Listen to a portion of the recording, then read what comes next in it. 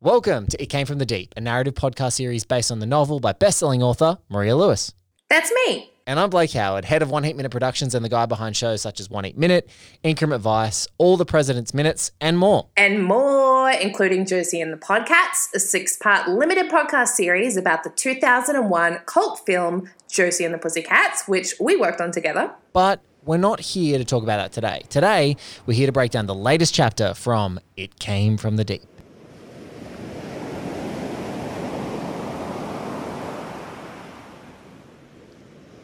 Oh my God, the thing that was from the deep, it that we do not know the name of, is actually in this goddamn chapter. Maria Lewis, welcome back. What? Thanks so much for having me. You were so tense after the last time. You were like, let me get on to chapter 4.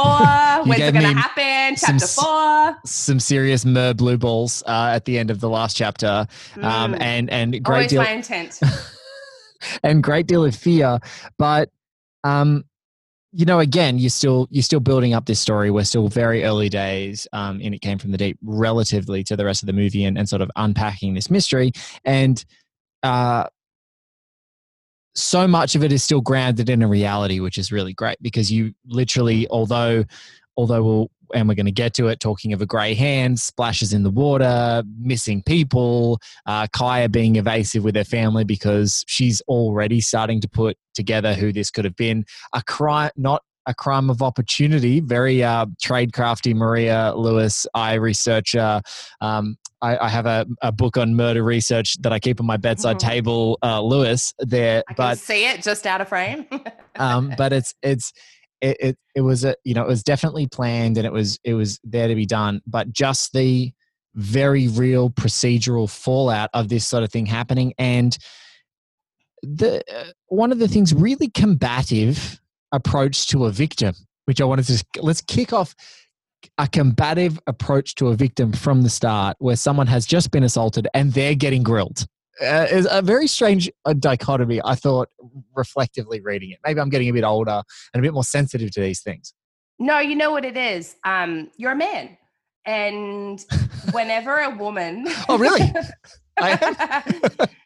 Whenever a woman survives any kind of physical attack, it doesn't have to be sexual assault, but any kind of incident per se, the relentless barrage of questions, there's no regard for the mental health of the victim or the very recently, fucking trauma or any of that kind of stuff. It is just literally barrage after barrage after barrage of questions, often from different officers asking the same question or from a variation of the same question. I had never seen that reflected in pop culture before, but knowing it to be a thing, like a lived thing and a seen thing, and you hear lots of different women talk about it all the time. I had never seen it represented in pop culture before when I wrote this scene and when I wrote this book. And then after It Came From the Deep had been out for a few years, I want to say it. I want to say a show that we watched together. Yeah. Unbelievable. And Unbelievable was all about, I mean, the opening episode is for sure, I think, the weakest and the toughest of, I think, the 10, because it is literally a woman just getting talked out of her assault. Yeah. Just from the structure of how interrogations go. And it was the first time I'd seen it. And I was like, oh, fuck yeah. If people had no experience of, or like no tradecrafty stuff, if people had no understanding of that specific experience, when It Came From the Deep came out and that scene and that like sort of series of events was quite stark to people, now in a post-Unbelievable world, I feel like they will understand that it's a lot more commonplace than you think. In fact, it's the default position is just question women until they break or they don't. And then if they don't, yeah, sick, we got a case. But if they break, it's like these bitches be crazy.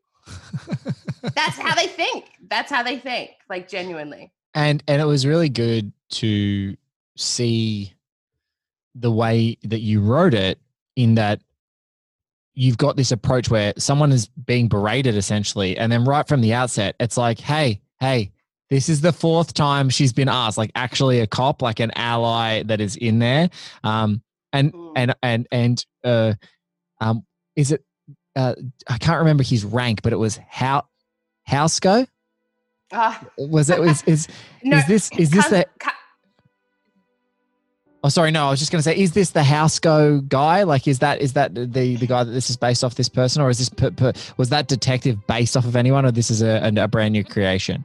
He is kind of based off the real Houseco, but also I stole the name of Houseco for a different character that is nothing like the real Houseco. No, yes. So it's a weird combination, but I kind of saw this character as being played by like an Aaron Peterson type, where there is like a real sort of grizzled, gruff exterior because of how long they've been, in the force and the things that they've seen, and also from your mouth to the casting god's ears, because that is exactly who I had in my head. But also just the extra layer of shit you have to put up with being an Aboriginal cop, but also like the internal conflict. An Aboriginal cop in Queensland. Yes, and the internal conflict of that, of like, am I trying to change things from within, or am I joining a corrupt system that's irredeemable? So just like all that extra layer of stuff, not that we ever get into it, but that was kind of the inspiration for it. And there are good cops out there, especially ones that are, a little bit older, who, when he comes into the scene, it's like he's seen this happen so many times before to women just getting grilled and grilled and grilled and over again. And also this scene, because it is set in a hospital, it was like not hard for me to write, but it was interesting for me to write, because when I had my stroke, my TIA at 22, there was a situation where I kept getting grilled over and over and over again when I got brought into the hospital about what had I taken, what drugs was I on, how much should I drink, tell us the drugs you're on, don't lie to us. It was repetitive, different doctors, different nurses, really fucking aggressive nurses, to the point that my old boss, Kath Weber, bless her heart, had to, like, let's say, get in a nurse's face is the most polite way to put it, and say to her, I love Kath Weber. Kath is honestly the biggest G unit ever. Get in a nurse's face, and I'll never fucking forget it, because keep in mind, these people are asking me all these questions as I'm having a stroke. So I can't even verbally communicate what I'm feeling. I don't know how to explain what I'm feeling, because I didn't even think that I was having a stroke. But also, I was in a fucking excruciating amount of pain, and they were doing nothing because, I don't say people don't believe women, but it is a very, like, it's just the kernel of truth of, like, people not believing women reaches its toxic little tendrils out into so many different aspects of society, not just police, but also medicine. And Kath got up in this nurse's face and she goes, word for word, she goes, "Listen here, you fucking bitch. We work in a newsroom where everyone's an alcoholic, a chain smoker, or a drug addict, or a functioning drug addict. And she's the only fucking one in the newsroom who doesn't do any of that fucking shit. And you either need to start listening to her right now, or I'm going to create a story out of this." And the nurse freaked out, and the doctor was there watching all this happen and was like, oh shit. And Kath is like, so start looking into it right fucking now. You hear me? Right fucking now. And her doing that saved my fucking life. It saved my life, because then they were like, oh, you know what? Okay, we've nearly had this woman here for fucking 6 hours and we've done jack shit. And they did a spinal tap. They took fluid from my spine. They fucking did all this shit. And it was when they did the MRI, they saw the right side of my brain was illuminated in a way that would be indicative of a stroke that affected the left side of my body, which is what had happened.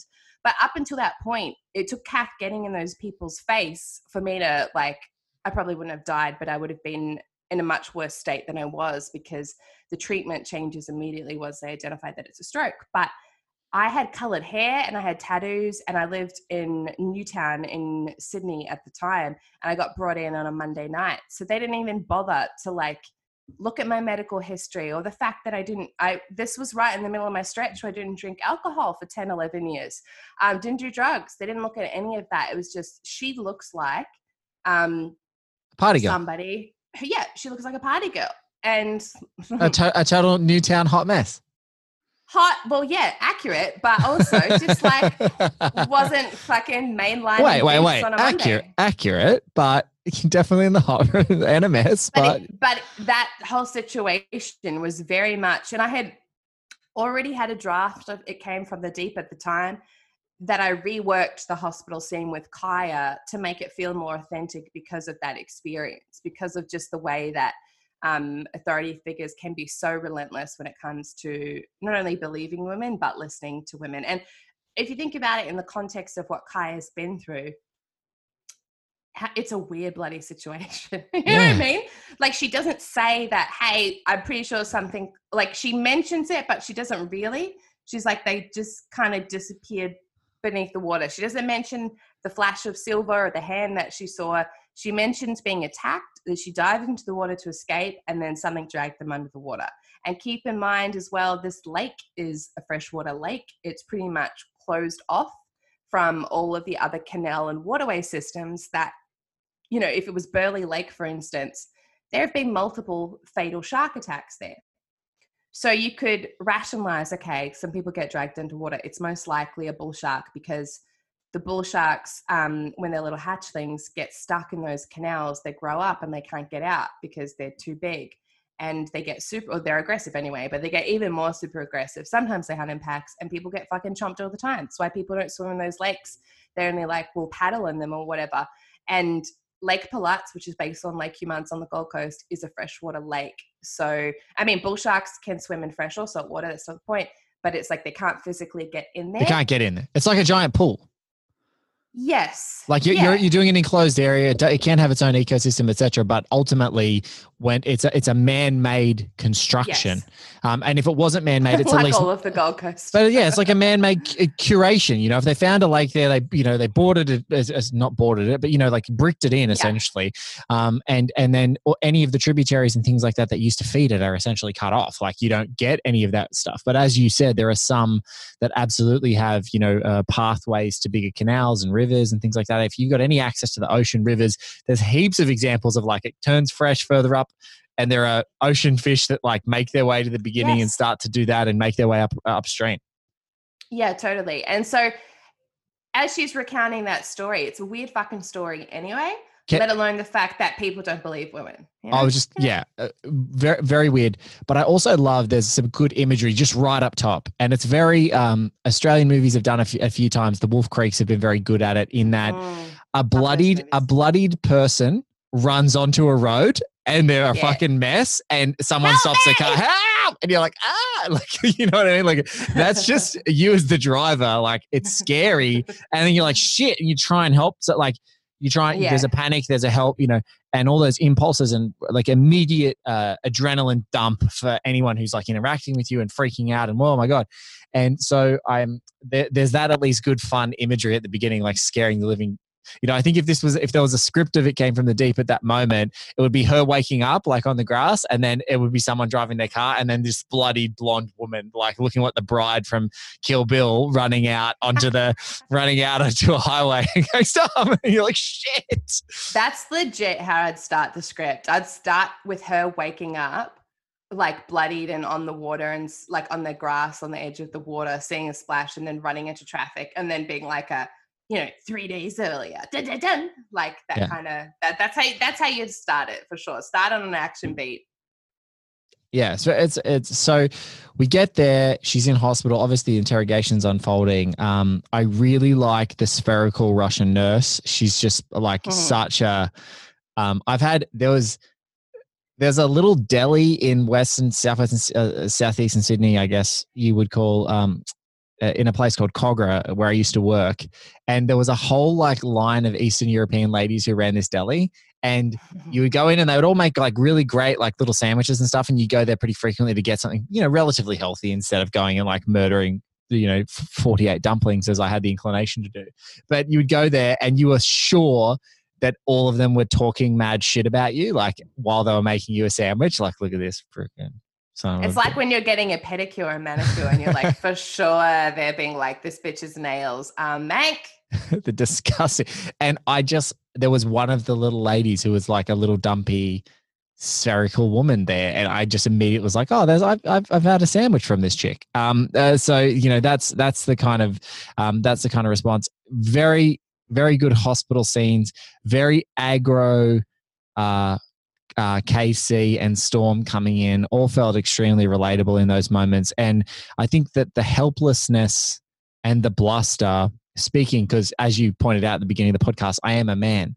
And thank you for pointing it out at the beginning of the podcast. What you do when you feel especially helpless is you puff your chest up and get angry because you're hurt from your own helplessness. And I think that I can't imagine that someone I loved even just got hurt as bad as Kaya, because I would be losing it. And Kaya makes a very apt decision to not tell her brother and her father in those moments of who it could be, because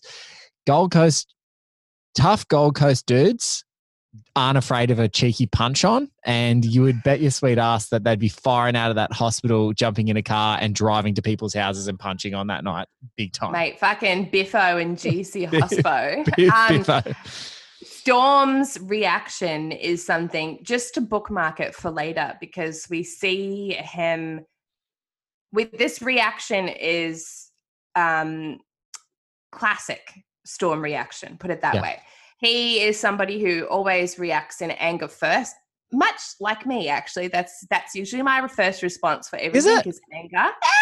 And then I have to like work my way backwards. And you're like a kettle after it's boiled. Like the whistle's already gone, and then it's like, ah! It's my aspirations to be Mariah. That's the best I can do. Never hit that whistle register.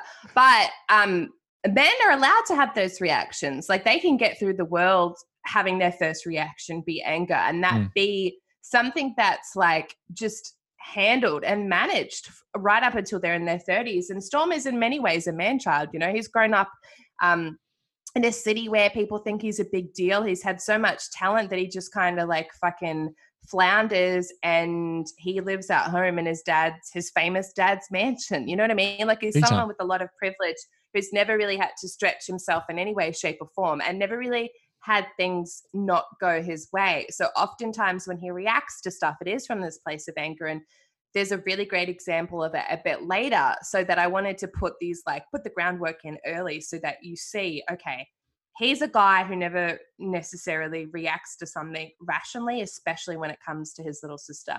And then you see it in his dad, you know. It's like it's a very sort of like Faulty Towers fucking comedic bit where like one of the Craig men come in, they're like, where is she? And then you like just settle them down, and then the next one's like no, the Storm tries to one up. You know that KC's the more intimidating of the two, a little bit more worldly and a bit more panicked, but he's still very urgent. Like especially being a bit famous, he's going to get some attention. He doesn't have to have the same level of bluster that Storm does. I think that's the great dynamic you establish. Like people know who the hell KC is, and even later in the chapter, there's a moment where KC's like telling stuff to Cabby, and like Kaya has to kind of correct him and be like, mate, she grew up on the Gold Coast. Like you don't have to tell her any of this. She knows. So yeah, I think that's a good dynamic that you built with them, because Storm's out there to prove himself way more than KC is. Yeah, and that little moment between Cabby and KC, it was something that I wanted to show that KC, for all intents and purposes, is doing his best, but that doesn't take away from the fact that he's a bit of an asshole. And he's a bit ignorant when it comes to things of the world. He wouldn't classify himself as an active racist, but he definitely says passively racist things in the way that he deals with Cabby. In the same way that you have that grandfather or that uncle who's like not woke and hasn't grown up in a world where they understand the right way to use terms and to use terminology and to interact with people of color. Or they don't care to learn. I think KC is not that. Learn, he would care to learn, but he's not as innately sensitive to it. He's subtly racist in the way those old school guys are racist, you know, in their 40s and 50s. And I wanted to put that in there because that is authentic of that kind of person. That is exactly how those kind of people operate through the world.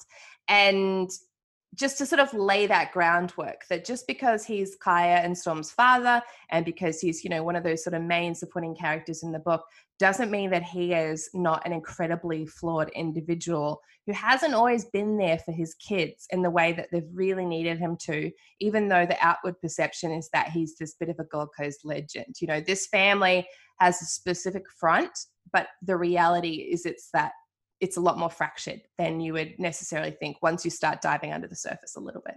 Yeah. Also, KC benefits. This is the thing that wealthy athletes struggle with. If one of your kids follows an athletic path, it is there's a lot of shorthand that you can help them with regardless of the field that they're in. Obviously, she's in a very similar and a comparable field to him. So the fact that she's passionate about it, it makes her the kind of the default favorite, because she has a pathway that is easily digestible for him as a person.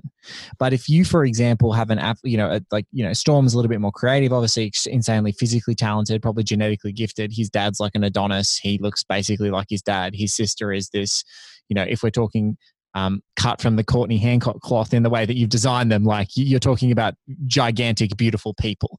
And so I think in those moments, it's like trying to translate to his dad that he would be wanting to be anything but an athlete, or do something physical. It's really hard to compute. So he is a bit of a dead shit, but he's escaping it because, he's in a privileged position enough to do it. And he's not a complete dead shit. He's not a complete loser. He's at least still a physically active person. He's passionate about being creative. He goes and plays in a band or whatever. But there's going to be a time later in his life, there's a reckoning coming for poor Storm where his dad's like, get the hell out of here, man. Like, get the hell out of my house. There's a reckoning coming by the end of the book. We hit a very specific, the turning point for Storm, whereas her turning point came 5 months before the book started with the Brie Tyler stuff. Yeah. The turning point for Storm is coming in the final chapters of this book. That's the sort of instigating incident for him. So, I'll just leave it at that. I was about to say something else. I was like, no, let's not spoil it for people. I think, but again, this is a better chapter because it's just about pace. And I really want to kind of sum up our conversation on this after show, really about the choice of I was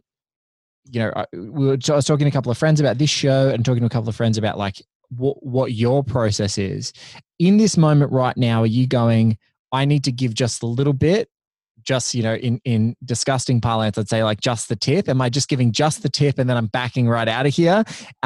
Is that, how do you, I'm very mindful of when you're planning and executing and you've got when you've got the mad scientist, True Detective garage with the yarn about what you're designing in for your story, where does it say, okay, now I know that this is the key action beat for the first third of the book. How do I then make sure that I'm not just dumping my wad here and giving everything too quickly? How do you measure that? So you're 100% right in terms of this is the big action beat for that first third of the book. Not to say that there hasn't been action, but this is the first time that the central protagonist has been in physical peril. And that will happen at various points throughout the rest of the story. But this is the first holy shit, this is real. This thing is happening. And so the next chapter, because the thing that happened was so hyper real, even this situation, you have to think about it from a realistic point of view. The hospital scene, it's the interrogation scene. And the Gold Coast Hospital is a place that I know really well, unfortunately, because I used to, when you were a reporter and you see the scene when she leaves the hospital and the reporters are there, it is a place that you would sometimes have to stake out. Oftentimes you'd be invited maybe by people's families to come and talk to them at the bedside after an incident, or depending on what it was. But so I knew it from a sort of I knew it from a vague perspective. I didn't know the halls and the elevators and the smells and the scents intimately till a friend of mine got hit by a car by a drunk driver on New Year's Eve. And Jesus. He was a really good friend of Courtney and mine, and he got put in the ICU, and we were told that he was going to die, that he wasn't going to make it. And he was an athlete. He was somebody who had come over to our surf club to compete and to have a shot at the Olympics, specifically in the kayaking fields, K1 and K2. And so, we went to the hospital and said our goodbyes to him. And then, one day became 2, became 3, became a week, became 2 weeks. And the coma that he was in, he came out of the coma. They slowly started bringing him out of the coma and back to consciousness. And he had a really long recovery period in Gold Coast Hospital and then after the fact. But it was in those months when he was there that we would go and visit him and hang out, that I got to know the hospital really well, to the point that when I was writing this scene and writing this chapter, it felt like I could take the readers there in a way that didn't make it feel like a generic hospital, regardless of the fact, like, you don't need to have been to Gold Coast Hospital to know what the fuck I'm talking about. But I wanted it to feel like a place that really existed, because it does. But like, for it to feel like a place that you could hear how it sounded to be sitting on a stretcher there or in a bedroom there. You could see the types of nurses, you could feel the fucking fabric of the sheets, all of that kind of stuff. So adding all of that detail to it alongside with the hecticness of the police aspect as well. So it's Kaya's physical condition and the medical condition, but also like the police stuff as well. The best way to not lose that pace and lose that adrenaline that you have at the end of chapter 3 is to have a lot of stuff happening, even if it can't be the same level of quote unquote stuff as an attack in a lake and you don't know how you survived or who saved you or what, if you were spared or saved or whatever. The best way to keep that energy going in lieu of having a physical incident to like instigate the action is to have a lot of other stuff happening. And that's the medical stuff, that's the police stuff. But even things like, there was like a little flippant line. She has a back and forth with one of the cops who's like, could it be a shark? And, you know, they're back and forthing. And she's like, no, it's a lake. And he's like, yeah, but like bull sharks and blah, blah, blah. And they're doing this thing, right, which when by the time we have Aaron Peterson come in, we'll just refer to him as that, like from here on out. This would be a super weird incident anywhere, but because it's the Gold Coast, it's like, yes, this is a super weird incident, but also there definitely could be something crazy going on because, and we talk about this in a later bonus ep with Hayley Sultani, who's a reporter that I used to work with, but there would just be the craziest stories to come out of the Gold Coast, and specifically the craziest stories to come out of Gold Coast waterway incidences. So any cop who's worth his salt, who's worked the Gold Coast beat for more than 12 months, which is such a wee bit of time, but like if you've worked there for 12 years, oh my God, the perspective that you would have, you can never discount anything, no matter how crazy it sounds. So the fact that he's like hustling to investigate what's in that lake immediately is testament to the fact that you can just never, ever just be like, well, the logical answer to this will be something that's completely normal, because 8 times out of 10 on the GC it isn't. And even the way like when he kind of can sense that she's telling not the full truth, the way that she's talking, and he's asking leading questions in particular. And one of those leading questions, it pertains to a thing about like, he can see the bruises around her neck, right? He can see the physical damage of her windpipe. Again, that's like adding to that level of like real shit's happening here. Even if it's not a physical incident, we can keep the stakes pretty high. But he sees that bruising and he knows immediately, just from looking at it, that the person and persons who attacked her have to be physically strong, because, and this is something you read about all the time with different serial killers, but that murder book you refer to, Practical Homicide Investigation, revised edition, they talk about with strangling victims, how hard it is to manually strangle somebody, like physically how hard it is. And there's a show called The Fall with Gillian Anderson and Jamie Dornan that is amazing and kind of loosely based on BTK Killer and a few other like sort of merged versions to create this fictional serial killer. But you see him after attempting to attack somebody that he's a really physically fit guy, but he physically was struggling with the strangling. So you see him doing these exercises with a stress ball with his fingers, and they never tell you why he's doing that. You don't see the fact that he struggles strangling somebody. You never see it. You hear it referred to in the final episodes, and that piece clicks into place. But to be able to strangle somebody to the point of death or even the point of unconsciousness, it takes practice and it takes training. So the fact that they were determined to kill Kai that way is telling him as a police officer, the people who did this are physically strong. She's telling me she didn't recognize them, didn't recognize their voices. This is their vague physical type, but she's being intentionally non-specific. And that is also telling him something. And she's from a world of strong people. So it's sort of like threading the mystery in a few different ways. Kaya has her own thing that she's thinking about. Did I hallucinate? What was in that lake? I can't believe I survived this. I nearly died.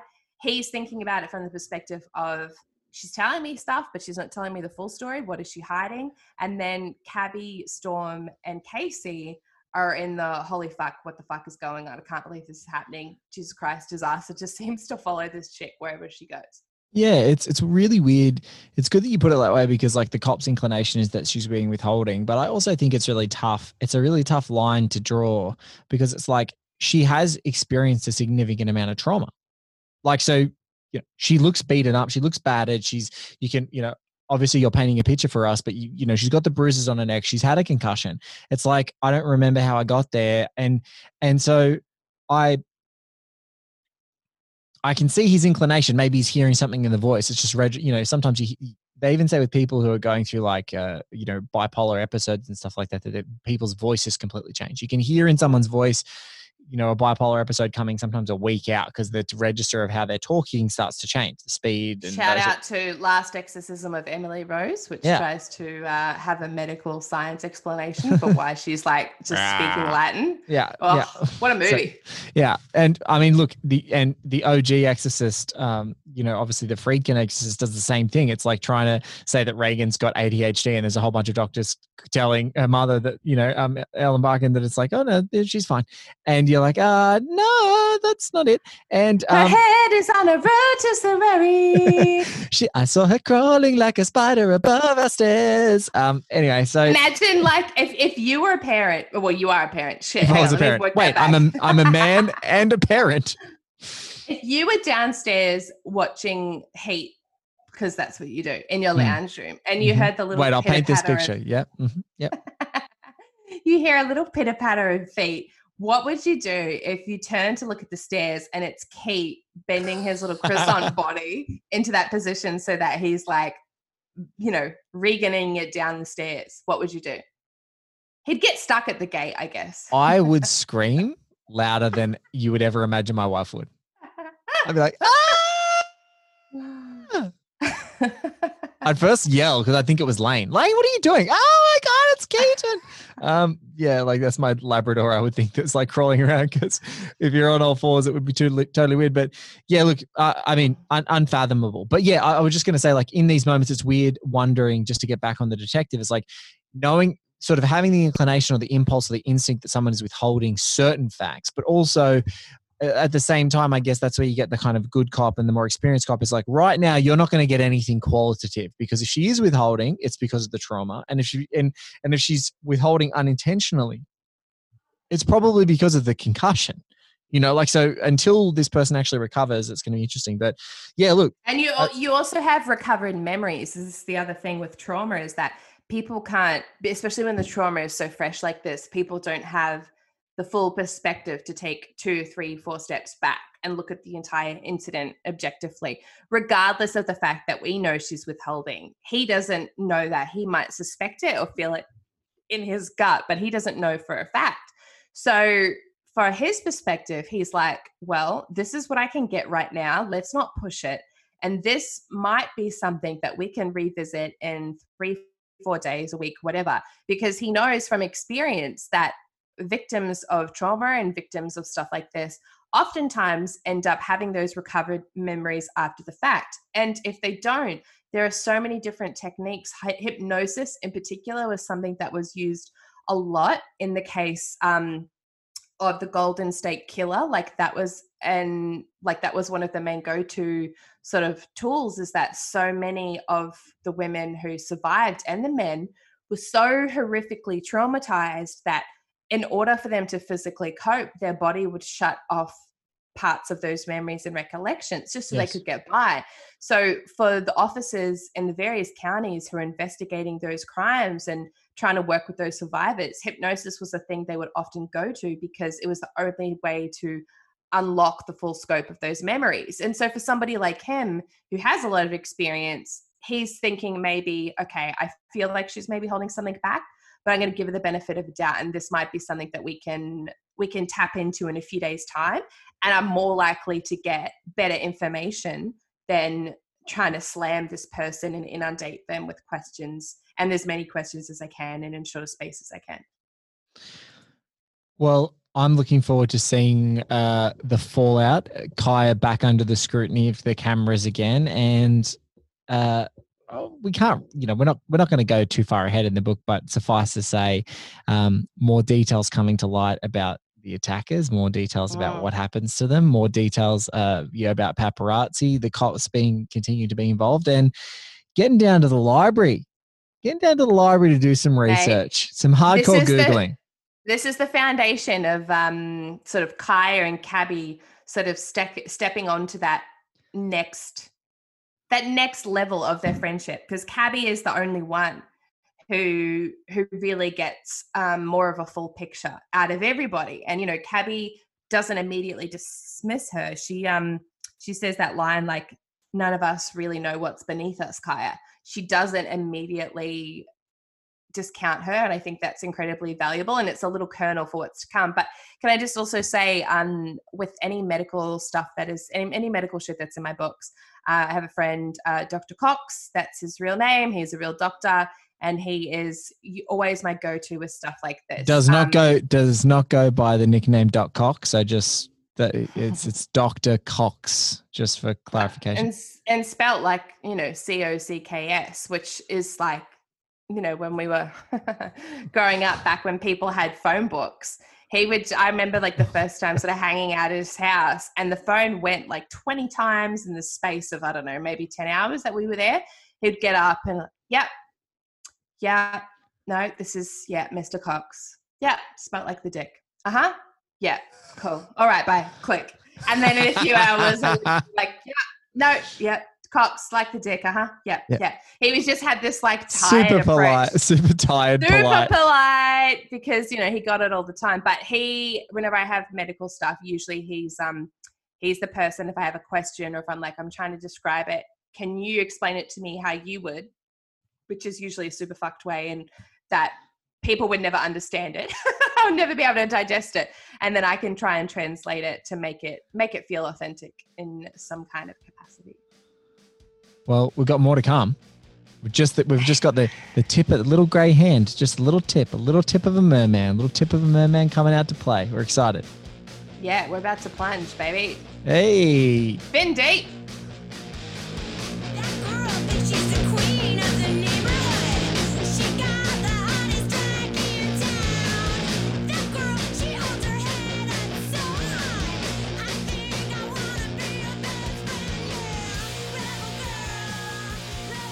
Bad. Wait, pump the brakes on that whoosh.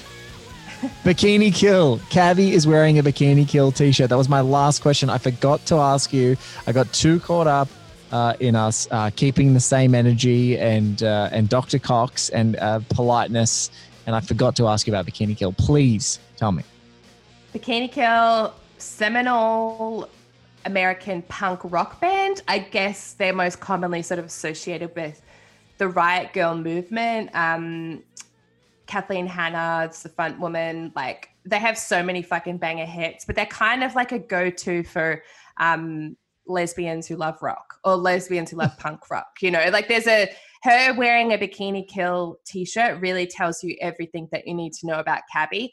And it's like a little thing that, if you've read any of my previous novels or any of my novels that come after It Came From the Deep, you'll know that that's something that I like to do a lot. Is sometimes it's easier to just show you who that person is rather than describing who they are in intimate and intricate detail. A band poster on a wall can tell you so much about a character, or like them wearing a t-shirt of a movie, or like even the kind of book they're reading, or a line that they make in reference to pop culture. I feel like pop culture can really tell you a lot about who that person is.